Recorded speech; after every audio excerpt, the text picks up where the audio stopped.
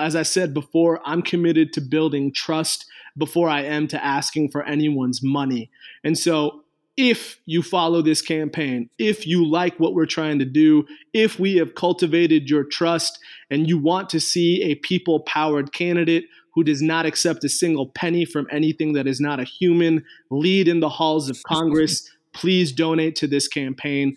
$5, $10 goes a long way. And in fact, we want those small dollar donations to be the reason why we win.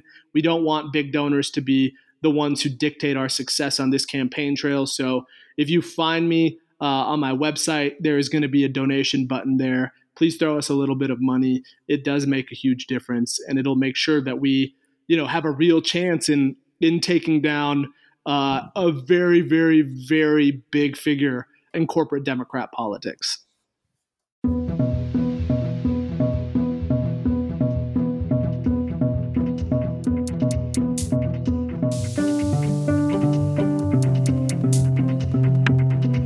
Welcome to Activist MMT, a podcast about real-world economics, including modern money theory, and how life changes when you discover it. I'm your host, Jeff Epstein.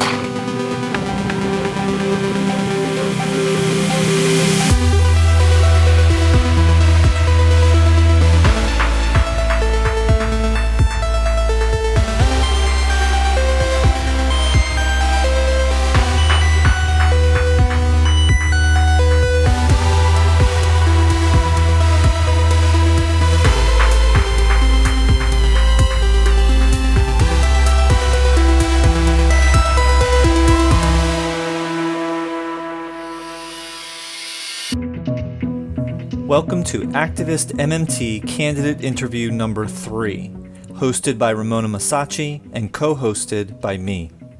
Today we talk with Neal Walia, who is running to represent Colorado's 1st Congressional District. In his very first quarter as a candidate, in his first time running for office, Neal raised $100,000. It's both extraordinary and not nearly enough, paling in comparison to the $2 million expected to be raised each quarter by his incumbent opponent, who is, no surprise, a powerful corporate Democrat. Neal, however, raises money from only actual human beings, so beating his opponent's fundraising numbers is only possible by becoming someone he's not. Neal is a candidate who cares about all people and is standing toe-to-toe with a candidate who cares about some people more than others. Neal is dedicated to proving that it's possible to win a campaign without compromising your soul or your constituents in order to inflate your fundraising totals. Although policy is paramount, Neal also discusses some of the secondary goals of his campaign and once in office. This includes supporting other progressive candidates, educating his constituents on policy, how Congress negotiates, and how bills are actually funded. Neal also mentions how sharing part of his personality with voters and constituents provides important context when evaluating him and his policy platform. As the host of a podcast substantially about providing context through personal stories, I obviously agree this is important. Finally, Neal indirectly inspired this MMT candidate interview series. Fadl Kaboub, who I recently interviewed in episodes 91 and 92, asked me if I would consider interviewing Neal. Having already worked with Ramona to introduce candidates to MMT in late 2019 and early 2020, I asked her if she would consider hosting. She not only said yes, we decided to create an entire series of interviews as we discuss in episode 96. Since Ramona is in contact with well over 100 candidates, finding interview subjects has not been one of our problems. You can support Neal's candidacy by visiting nealwaliaforcongress.com and Neal for CD1 on Facebook and Twitter. You'll also find a link to donate to Neal's campaign in the show notes. There are 3 goals of this MMT candidate interview series. The first is to support and give a platform to candidates who care about all people, and because of this are ignored by the so-called news outlets that are in reality news of, by, and for the rich. The second goal is to determine what these candidates need to beat corrupt opponents supported by a corrupt party and a corrupt campaign finance system, and especially once in office, to avoid becoming corrupted themselves. And finally, the third goal is to create a community of like-minded, MMT-aware candidates who can support each other through their campaigns and especially once in office. The latter is in order to remain focused on what really matters, which is all of their constituents, in an environment where there is overwhelming pressure to focus only on the needs, favors, promises, and especially money of big donors both in and out of their district. If you're a candidate and would like to be interviewed by Ramona, please contact her directly on Twitter at Ramona Masacci or me at activistmmt@gmail.com. If there's a candidate you would like to see interviewed by Ramona, please let us know and please recommend us to them. If you like what you hear and would like to support this candidate interview series and this podcast, please consider becoming a monthly patron at patreon.com/activistmmt.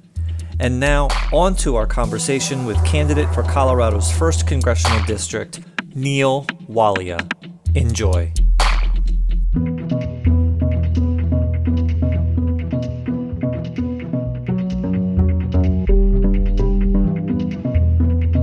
Hi, Neil. How are you?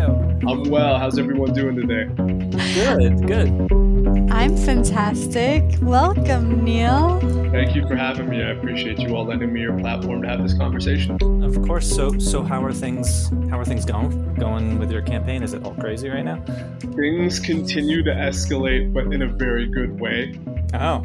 We closed our first quarter by raising over $100,000 in less than 3 months. And so, as you can imagine, after we closed our quarter, and I think you all understand that when you're kind of doing what I'm doing, which is taking on a pretty large incumbent without having much of a brand, and as you all know, this is my first time running for office, people are judging you primarily by your ability to raise money, right? And so since we've disclosed our numbers and since people have kind of gotten the flag that, okay, Neil can not only talk the talk, but he can walk the walk, a lot of doors are continuously opening and things continue to move in the right direction, which we're really excited to see. You got 100,000 in a quarter? Is that what you just said? Yeah, that's right. And that seems pretty extraordinary. Yeah, don't get me wrong. It took a lot to get there. I think I had to trade in about 5 years of my life to make that. Okay. But we did it. And we did it with the support of real human beings. We haven't accepted a single penny from any corporation, any PAC. And it's been really fulfilling to see the kind of support we've been able to generate in such a short amount of time. Well, let me ask a really cynical question, if I may. Yeah, please. How much of that is for you, and how much of that is against the guy you're going against? So I will tell you that 100% of that is for me at this stage in time. Wow, nice. Been from people I have built trust and relationships with throughout the course of my life, going back remarkably as far as high school. I had people coming out of the woodworks from like 15 years ago trying to throw down for me. And it's been really amazing to see just how many individuals are trying to fight the same fight that we are and put someone in Congress who is not beholden to the donor class, but who is there for the people and of the community. Wow, that's great. I'm really glad to hear for your success. All right. Well, Ramona, take it away. Welcome to the Activist MMT podcast. I am your host, Ramona Masacci, and my co-host is Jeff Epstein. Say hello, Jeff. Hello, Ramona. Hello, Neil. Thank you so much both for coming on. My pleasure. Our guest today is Neil Walia, and he is running in Denver, Colorado, District 01. Welcome, Neil. Thank you for having me. It's a pleasure to be here. It's so great to have you here. And, you are kind of the reason why we're even doing this. That's true. Wow. Okay. I feel very honored, but I'm actually interested to hear, what does that mean exactly? So Fadl Kaboom had contacted Jeff and said, Jeff, will you interview Neil. You know, he's really great. He's a new candidate. I want people to know about him. And so Jeff had contacted me and said, listen, do you mind doing it with me? And I said, absolutely. And so you are kind of the what created our union here. Wow. Actually, I mean, I wanted to interview you. When you think of candidates, progressive candidates, MMT on Twitter, obviously Ramona this who's who came to mind for me. And I'm like, you do it. You're the one who should do this.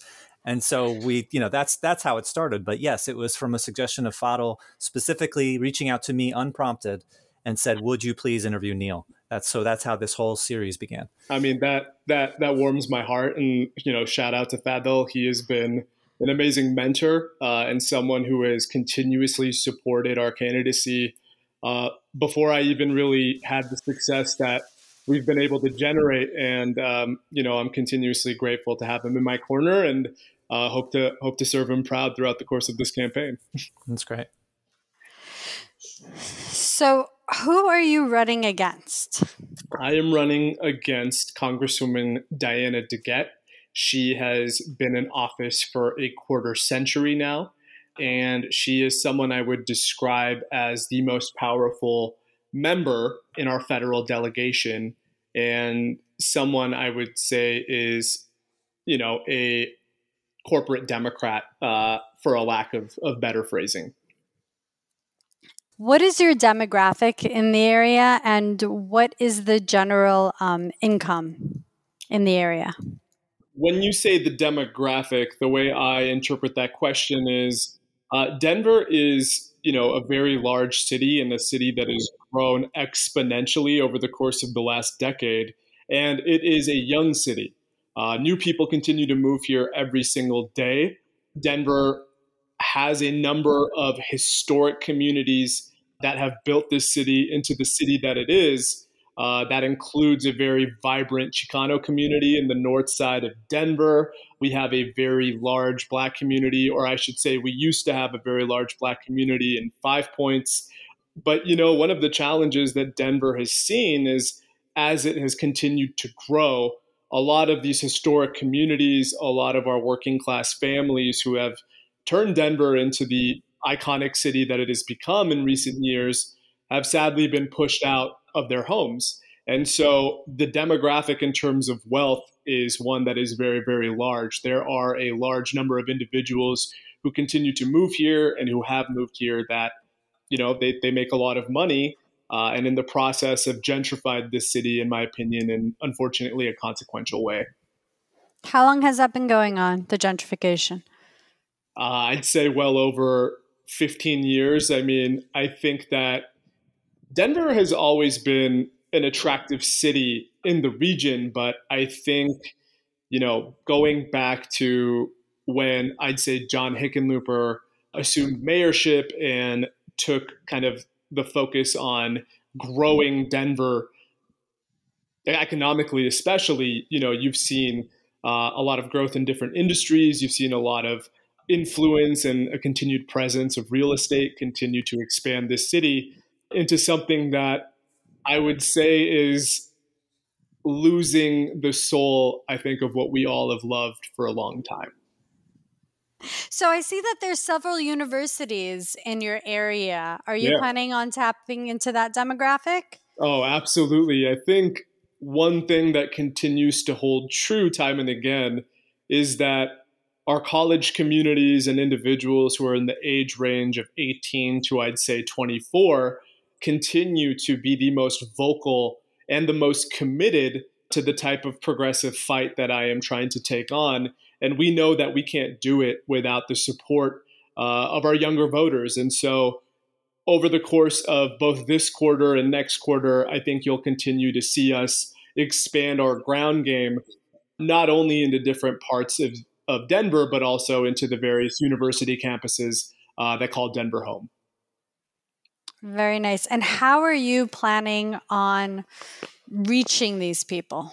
Yeah, I think what we have to do is take the playbook of folks like Bernie Sanders, who, I think have orchestrated a revolutionary ground game one that is rooted in community, one that is rooted in grassroots peer-to-peer engagement, and focus on the neighborhood, focus on the precinct, focus on, a very local model of field engagement. And that means having a presence in every single neighborhood. That means finding people who belong to those communities and neighborhoods to serve as liaisons and advocates for our campaign, and having them build inroads so that we can have a presence and do what we've been trying to do since the beginning of this campaign first, which is we want to build trust, because we know that trust is the foundation for success of any successful grassroots campaign.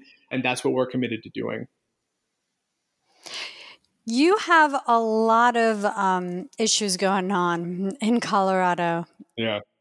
You have a huge air quality. There's a lot of pollution. There's a lot of fire. Mm-hmm. And there's a lot of fracking. That's right.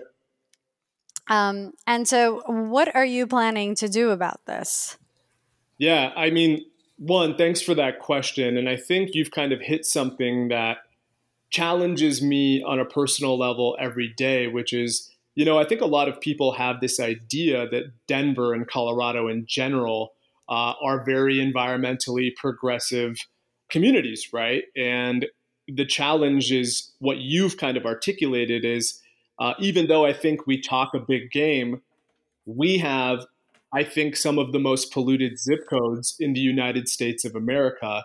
Communities that live in close proximity to factories, to power plants, to oil and gas factories, that are quite literally living in a state of poison. And that is why we are champions of the Green New Deal, which is to not only just course correct a very real global climate catastrophe, but to provide a federal guidance and direction that empowers state and local leaders to break the grip that we've had from the oil and gas industry and actually make choices that are rooted in real environmental justice and real environmental reform, and not choices that, adhere to the fundraising and donations made by the same industries that continue to pollute us on a regular basis.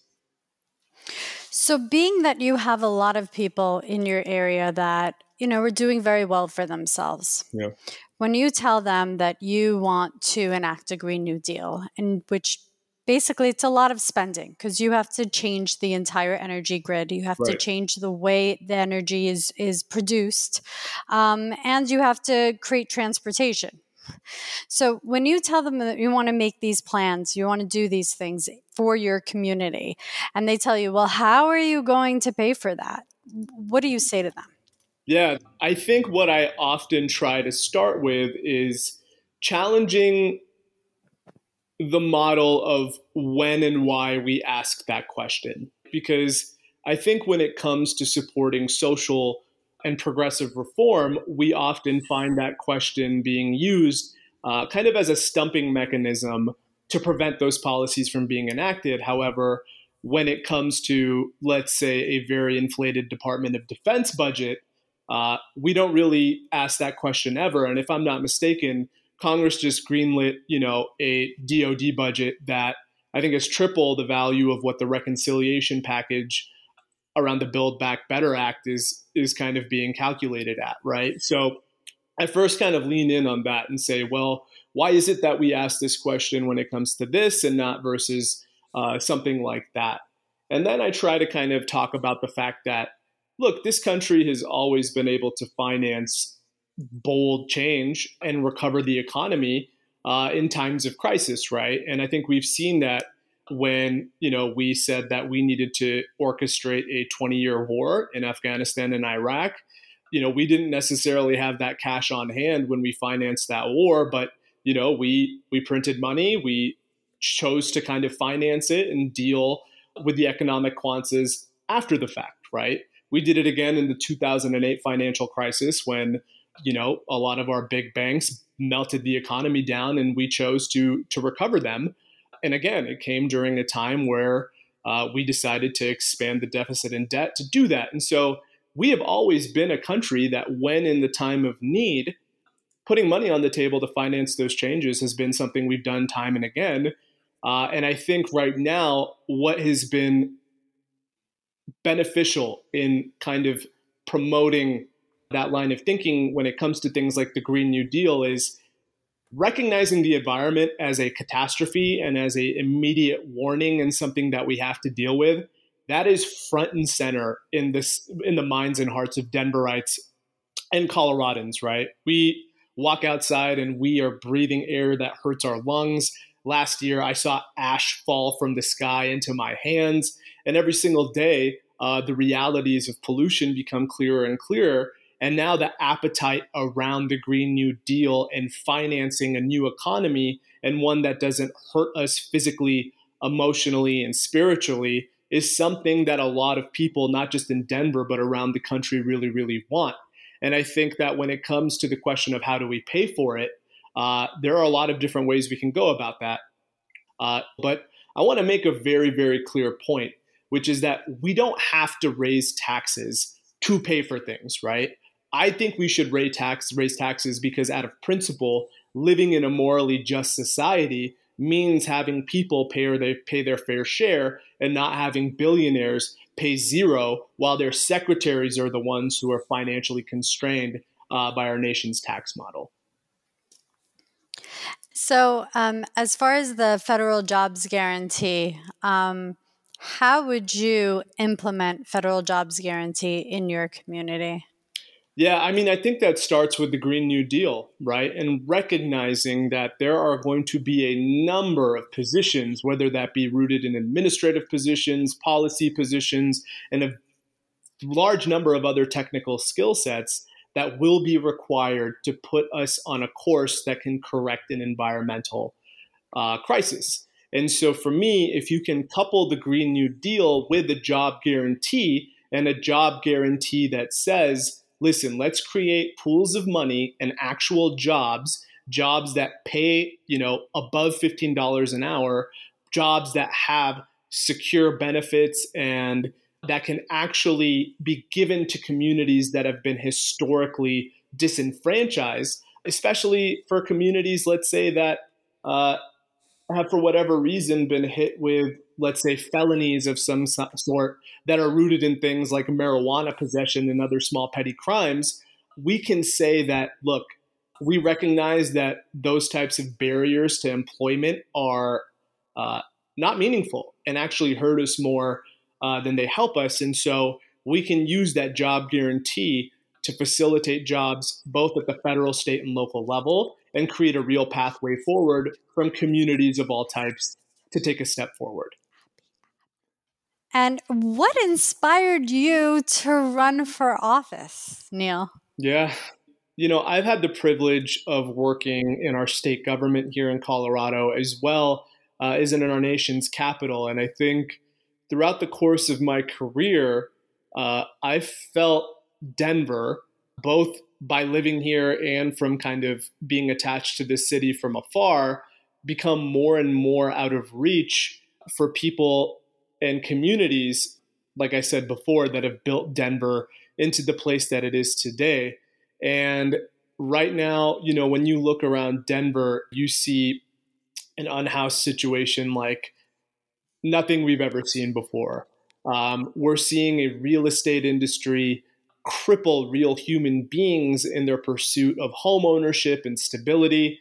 We are seeing, the cost of healthcare increase for populations across the board, in addition to the environment quite literally melting down around us.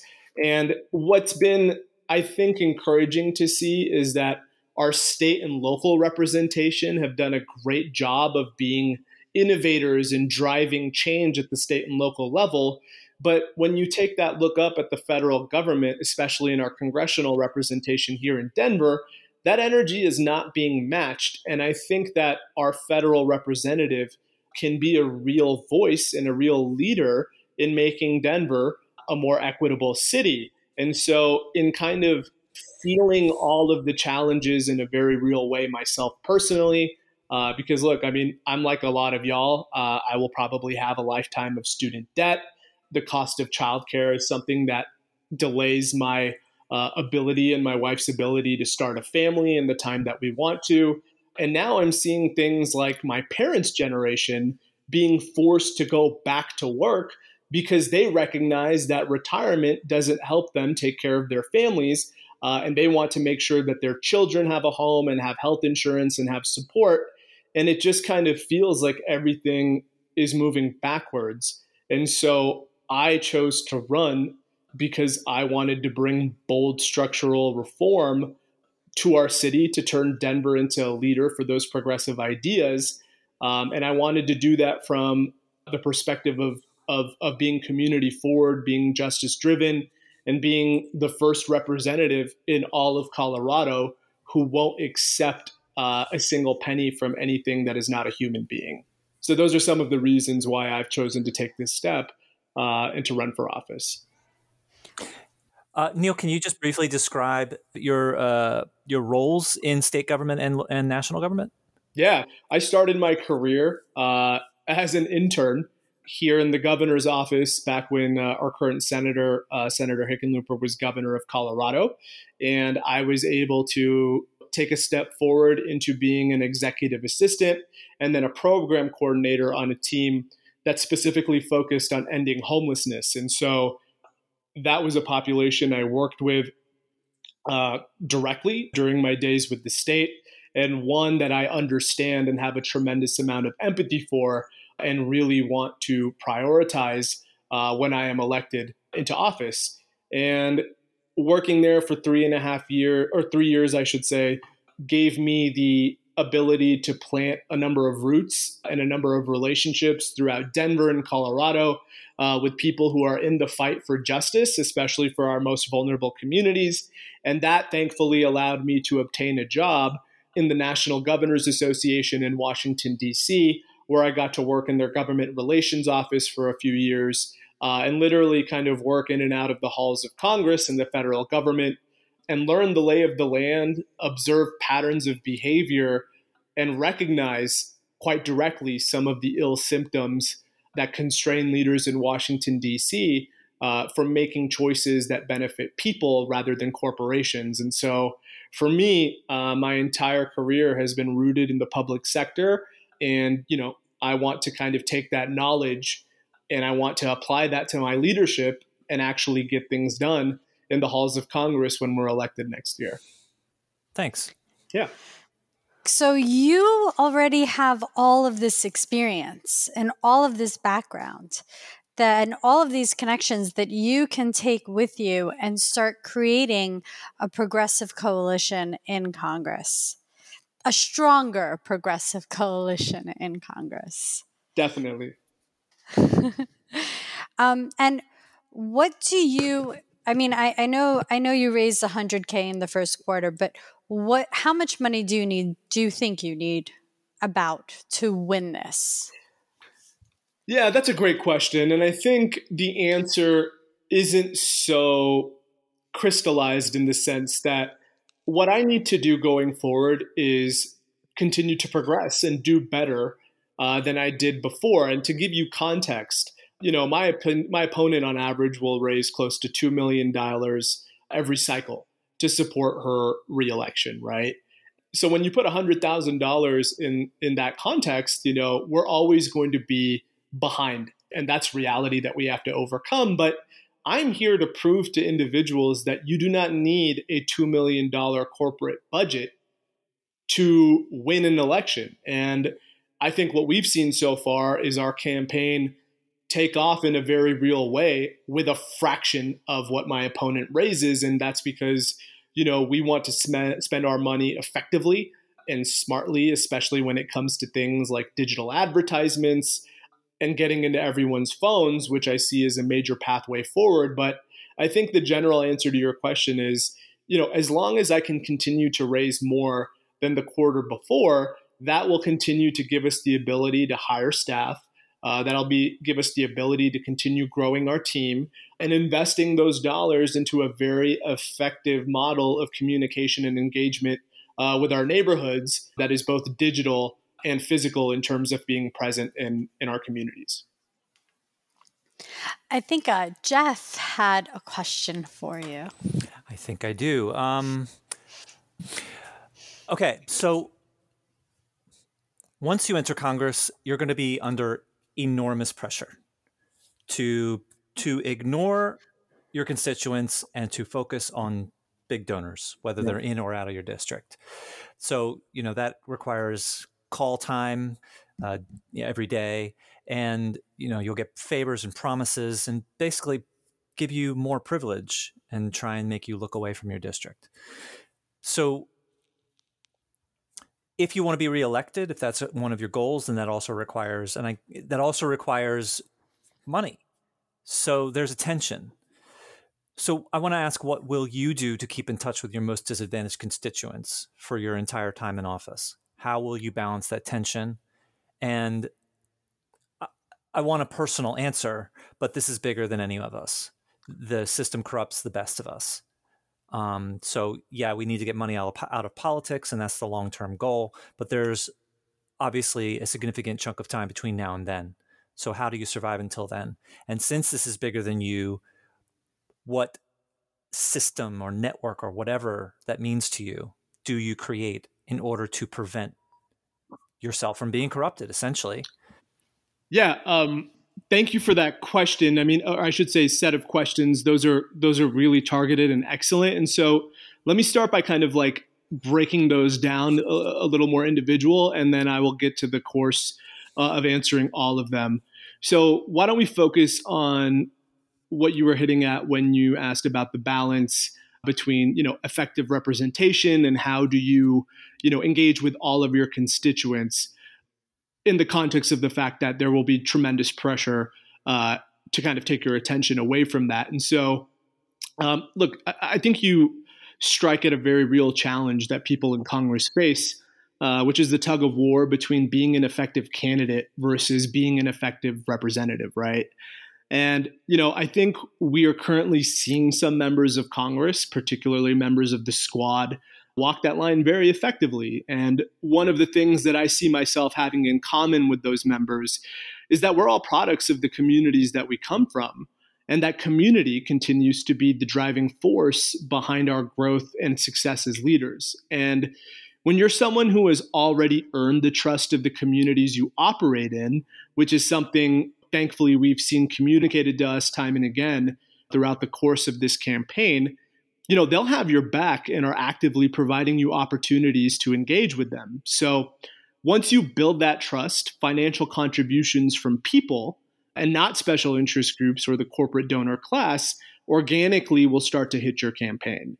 And this is something that we've been able to experience firsthand. So for us, generating trust is always going to be the core priority of my leadership, whether that be as a candidate on the campaign trail or as a representative in office. And for me, that's what it should always look like, right? Which is cultivating so much trust in your district that the core act of being present and building something from the ground up actually serves as a model for financing your campaign.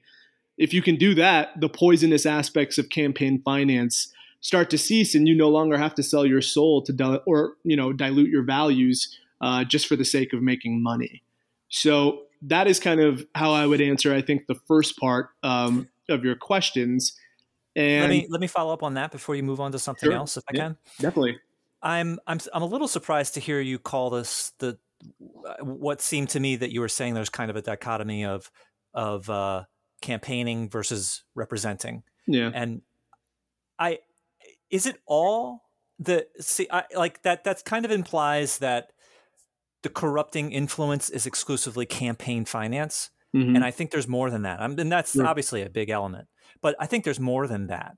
Like, even if you don't want to be reelected and you still are going to get corrupted in different ways. It's not just from campaign finance. It's favors. It's trips. It's tchotchkes. It's more than just that. So can you elaborate on, is that really that dichotomy, or is there more to it, or maybe I'm just misunderstanding where you were going?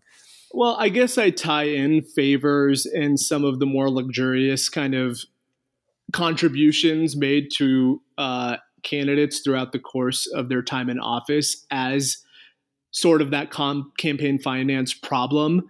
I think the general point I'm trying to articulate is that if your entire foundation as a campaign is rooted in community, and that also means only financing your operation from small dollar donations, and having a model that is built only on the pillars of community engagement and re-engagement, and building policies that start at the ground level, especially in core partnership with individual community members, but also state and local leaders, both on the ground and in office. I think that creates the world in which you operate in and all of the relationships that kind of build your success. But, I think this is kind of tied into like another part of the questions I think you were asking earlier around how do you make sure that when you're in Congress, you have people, whether that be like-minded officials or other leaders in our nation's capital who are focusing on our fight for justice and who are focusing on our fight for progress. And for me, like I mentioned this before, I've had the privilege of working in our nation's capital and spending time on Cap Hill. And look, I can tell you that being in Congress can oftentimes feel like a strangely isolating experience, especially when you're kind of front and center in the public eye. And to your point earlier, are being bombarded with pressures coming in from all over. Look, changing a broken status quo is work that cannot be done alone.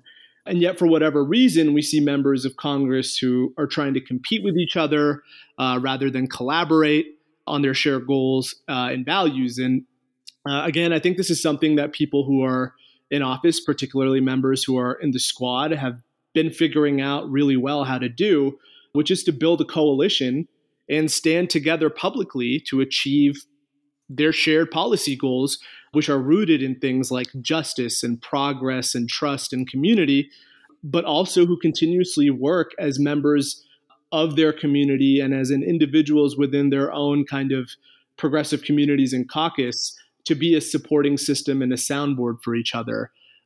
No one person is an island. And I think that's especially true when you're fighting to change the oppressive structures that can constrain our nation's capital. Look, we all need a support system. We all need community. And I hope to do that when I'm in Congress, and not only find that for myself, but to provide that for other people, especially to those members who are in our area and our part of the country who look to Denver and Colorado as a whole for a model of progressive leadership. Okay, and I really like your. I think this is what you were saying is basically inspire people to donate to you by just helping them as hard as you can. Yeah. So instead of doing call time, you just help them.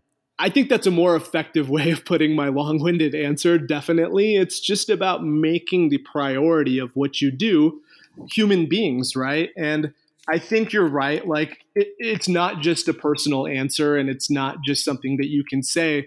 And one thing that I try to kind of drive home for people who I meet on the campaign trail is that, look, don't just trust my words when I'm saying this to you. Trust the model of how we're running this election, because when you do run a grassroots race, right, when you do make a point to say we will not accept anything beyond the individual contribution maximum, and we will not accept money from corporate PACs or special interest groups, what you're doing is you are giving full power to the voter.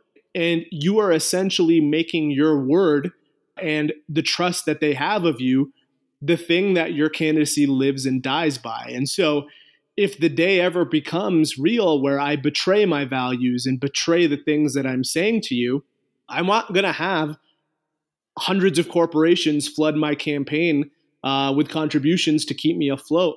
I'm not going to have a national established party have my back and keep me afloat term after term, even if the people of our district are fed up with me.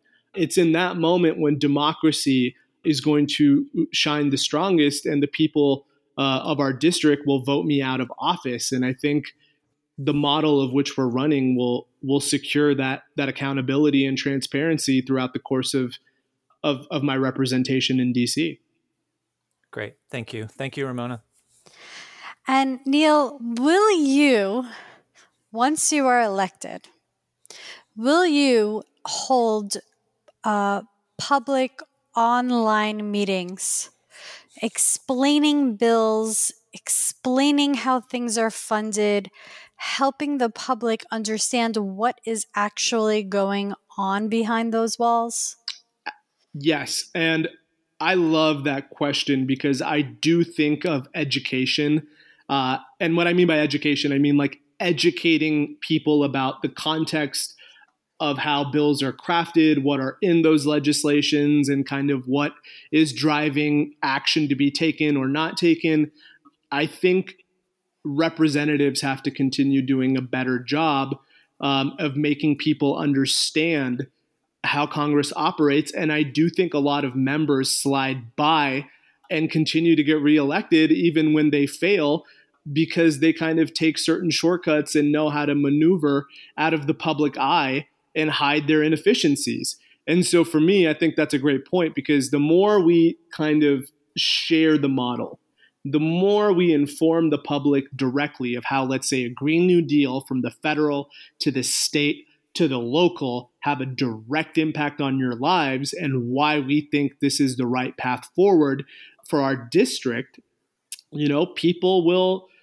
I think people will become more aware of their power and they'll become more aware of just how valuable their votes are and just how valuable having effective representation is in Washington, D.C., right? Like, we want to redefine the expectation around what comes from your congressional representative, and we want to empower voters to continue being the ones who are in the driver's seat.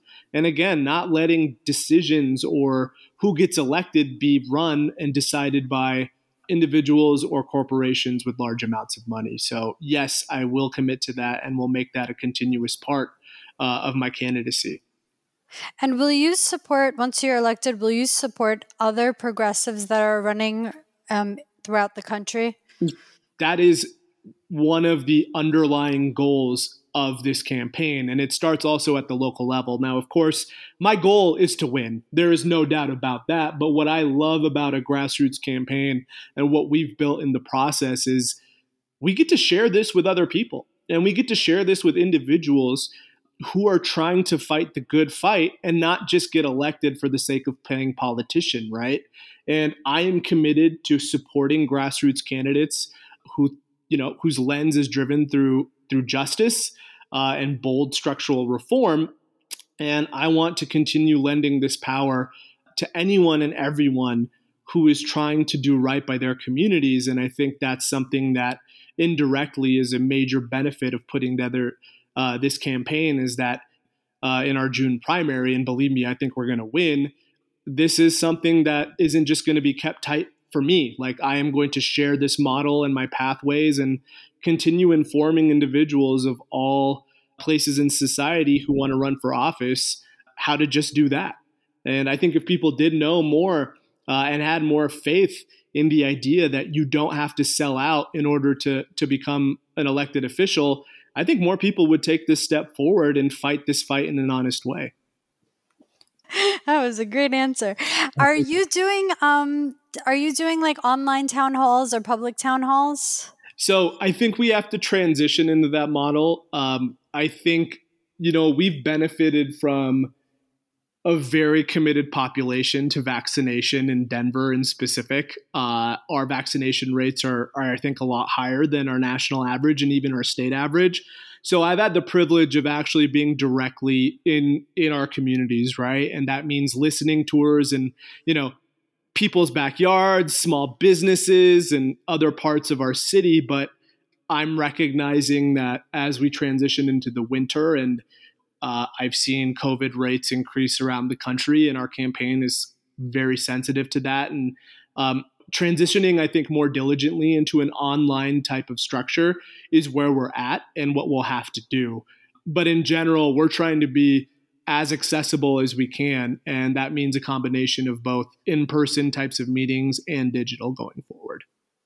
And are you going to basically grow a team to be able to knock on doors? Yeah, I think that's the only way we win, is we need to assemble an army of, in my opinion, thousands of people who are ready to do the hard work. And listen, I got to tell you, Denver, and specifically my district, there are, so many neighborhoods and it encompasses so much ground in order to make sure that we are directly touching people not once, but 2 times, but over 3 times to kind of build that trust.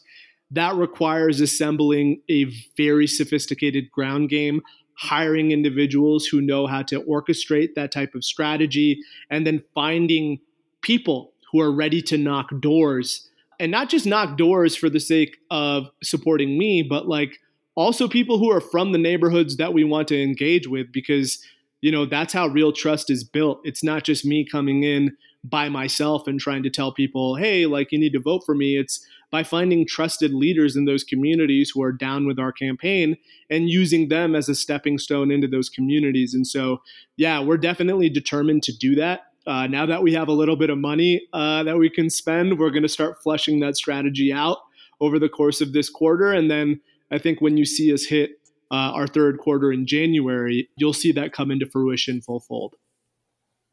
I want to just go back just very briefly to what you had, the 2 town halls, and I just want to give my little pitch of what I wish I would see, which is do your normal town halls, but also do like every 2 months or whatever, have how are you going to pay for a town hall?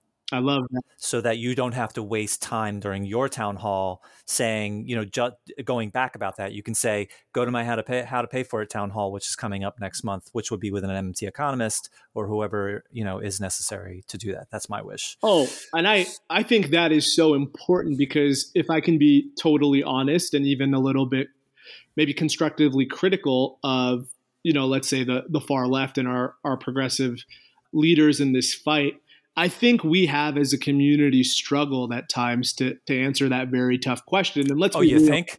And let's be real about one thing too, though. People use that as a stumping mechanism, right? Even if on its surface, it is, in my opinion, not always like an equitable question to be asking. Like they always want to get us on things like healthcare and the Green New Deal and policies that help real human beings and put people first. And I think what MMT continues to do is empower people who are in our community, meaning the MMT community and the leaders in this space, to educate individuals, especially who are progressive, to get around those challenges, right? And once I think enough people understand that every aspect of our progressive agenda is possible, and that choosing to not finance policy reform is simply a choice, I think we're going to see kind of those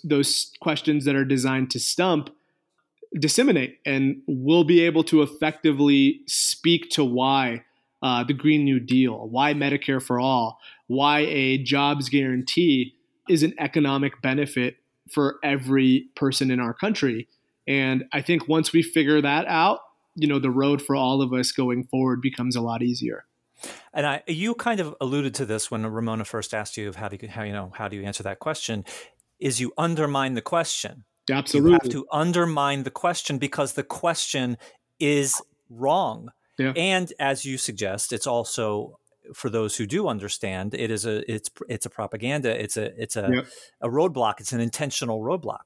Yeah. So I lost exactly what I had something more to say, but yes, I agree. Yeah. And if you can hit the context of why that question gets asked and allow people to organically have those aha moments on their own. And I think that is something that we have to do better as a community, right? It's not tell people how it is. It's encourage people to take those steps forward on their own and get to that moment of realizing that all these, how do you pay for it questions and the whole stereotype that all progressives want to do is spend. To your point, that's propaganda. That is a machine that is designing your thought process to interpret what we're trying to fight for in a negative way. And we have to be ready to overcome that. And it makes me proud to see, folks in our nation's capital start to use the MMT framework to gain real victories in that conversation. And also we need to simply get away we can pay for healthcare. We can pay for the Green New Deal. we can do healthcare. Absolutely. We can provide healthcare. We can do a Green New Deal. We can just get away from the whole concept of money. So yes, I think we're on the same page. Absolutely. All right. Thank you very much. Well, getting back to healthcare. So my biggest issue with healthcare is that we need more hospitals, more clinics, more doctors, more nurses, more technicians. We need to educate and teach skills to a whole population of people to be able to serve the population at large properly. Yeah. And I feel like when we're talking about healthcare, there are steps that we need to take from free education to infrastructure and everything that surrounds that, to get there. I agree. Yeah. And I think the biggest thing is making sure that all of it, hate to go back to the money, but it matters. All of it is funded properly. That means the federal government is actually funding what it costs for a patient to be in the ER or for a patient to have a surgery. I think all of that is very important, and all of those pieces need to come together properly for it to be a successful policy. Well, I couldn't agree more. And I think right now there is a real opportunity for that, because I think we are seeing the brutal consequences of a privatized healthcare system more than we've ever seen it before, I think, in our lives. At least I am, right? I have talked with people who are unhoused, who have been, bankrupted by a health crisis, right? Like, that's something that is a real illness of our current model of healthcare.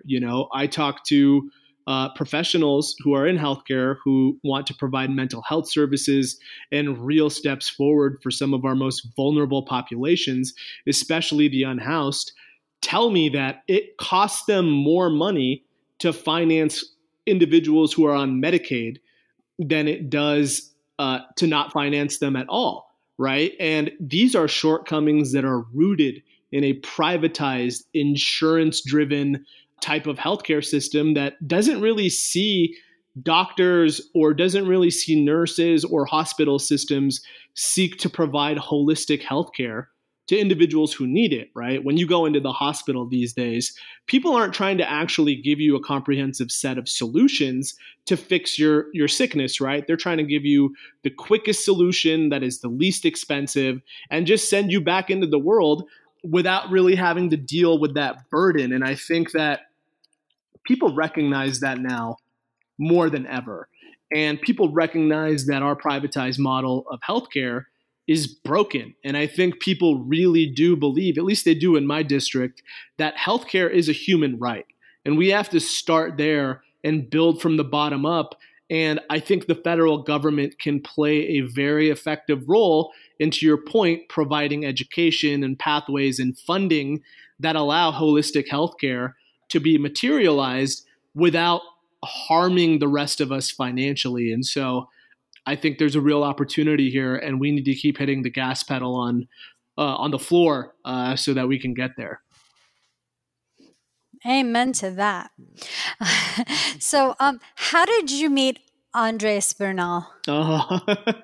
Yeah, Andres is a friend of a friend, and look, when I started on my journey, I'll tell you this: I was one person, and when I started exploring, I think the one privilege that I've had is that when I got to explore, it meant that I got to chat with people because of my career, people who have run campaigns, people who are in office, people who are policy leaders, things like that.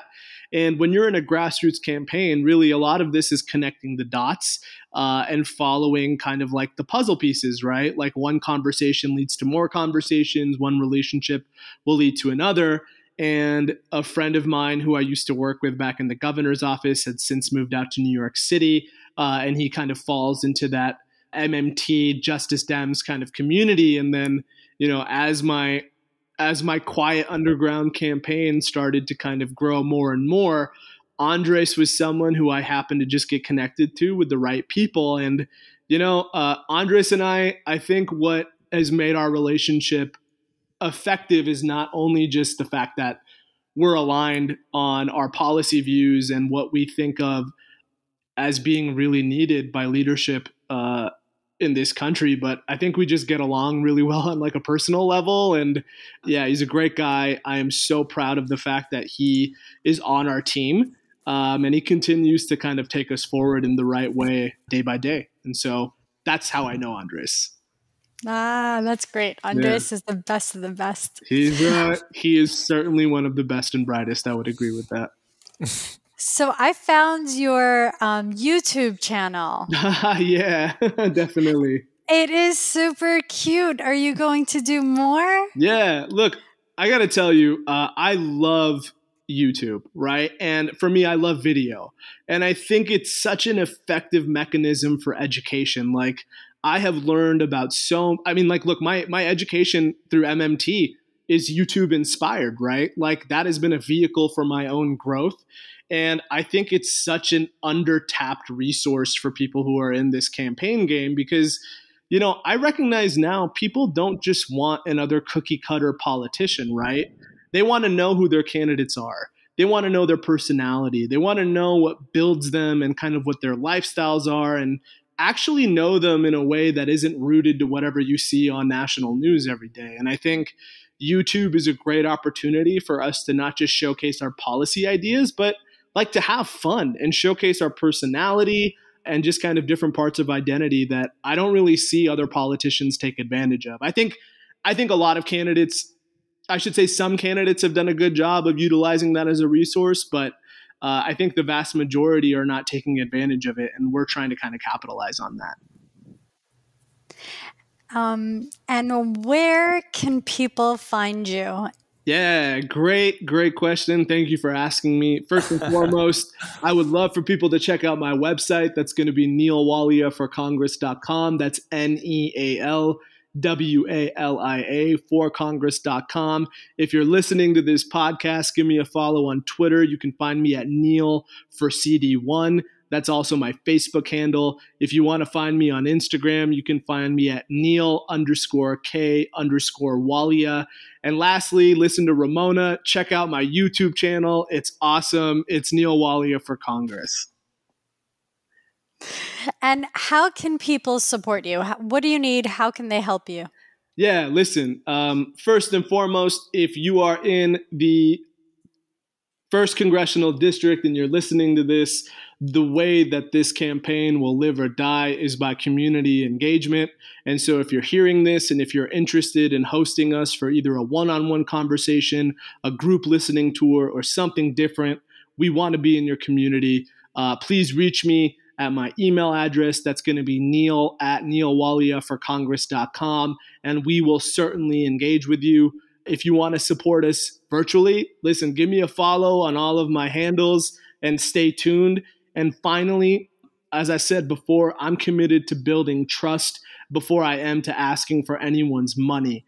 And so if you follow this campaign, if you like what we're trying to do, if we have cultivated your trust and you want to see a people-powered candidate who does not accept a single penny from anything that is not a human lead in the halls of Congress, please donate to this campaign.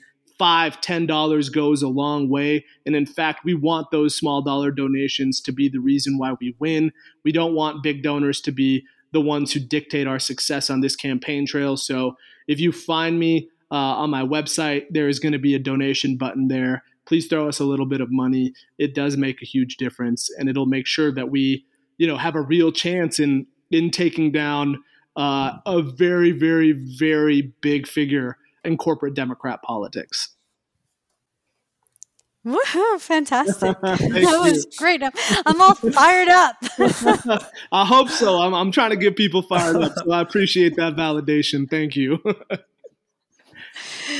Thank you so much for joining us, Neil. It was such a pleasure to talk to you, and I wish you the best success. Yeah, thank you again for lending me your platform. It's conversations like these that will help us actually win come our primary next June. So thanks for the opportunity and for the work that you all continue to do.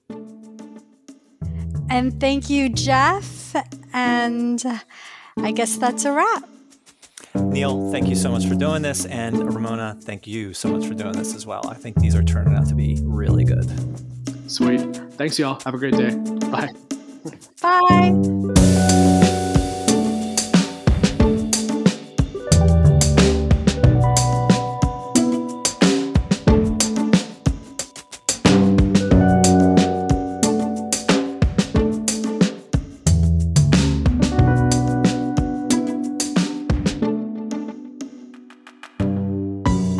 Music for this show is by RecTech. You can find RecTech on SoundCloud and Spotify at WRECK_TECH.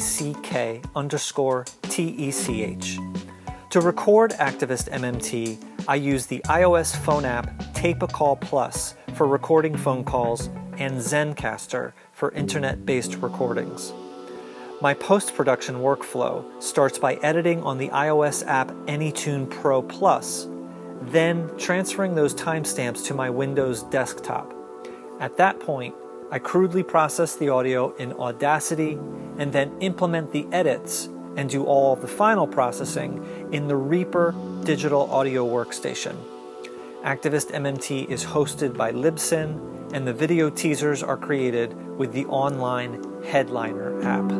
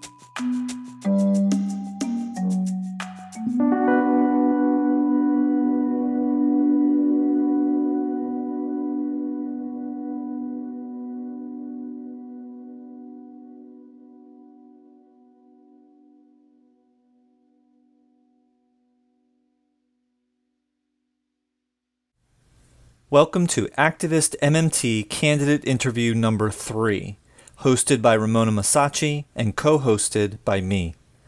Today we talk with Neil Walia, who is running to represent Colorado's 1st congressional district. In his very first quarter as a candidate, in his first time running for office, Neil raised $100,000. It's both extraordinary and not nearly enough, paling in comparison to the $2 million expected to be raised each quarter by his incumbent opponent, who is, no surprise, a powerful corporate Democrat. Neil, however, raises money from only actual human beings, so beating his opponent's fundraising numbers is only possible by becoming someone he's not. Neil is a candidate who cares about all people and is standing toe-to-toe with a candidate who cares about some people more than others.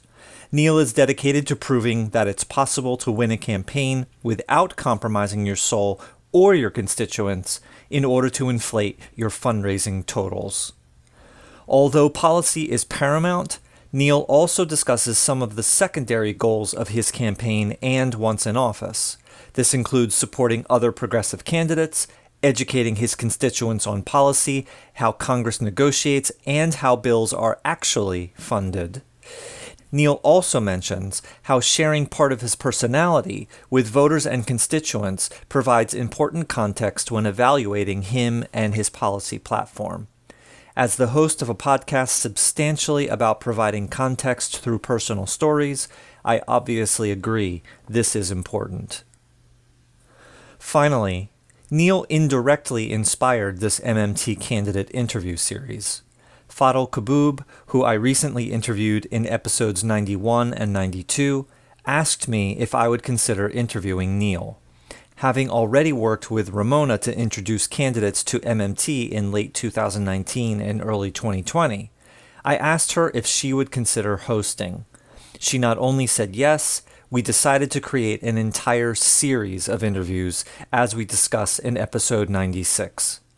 Since Ramona is in contact with well over 100 candidates, finding interview subjects has not been one of our problems. You can support Neil's candidacy by visiting neilwaliaforcongress.com and Neil for CD1 on Facebook and Twitter.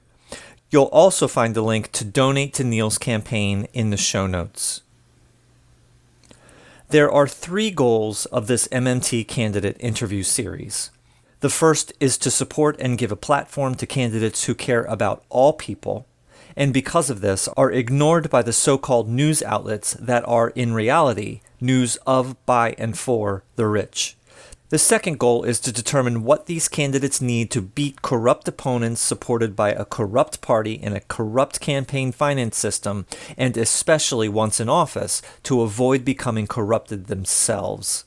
And finally, the third goal is to create a community of like-minded, MMT-aware candidates who can support each other through their campaigns and especially once in office. The latter is in order to remain focused on what really matters, which is all of their constituents, in an environment where there is overwhelming pressure to focus only on the needs, favors, promises, and especially money of big donors both in and out of their district. If you're a candidate and would like to be interviewed by Ramona, please contact her directly on Twitter at Ramona Masacci or me at activistmmt@gmail.com. If there's a candidate you would like to see interviewed by Ramona, please let us know and please recommend us to them. If you like what you hear and would like to support this candidate interview series and this podcast, please consider becoming a monthly patron at patreon.com/activistmmt. And now, on to our conversation with candidate for Colorado's 1st Congressional District, Neil Walia. Enjoy.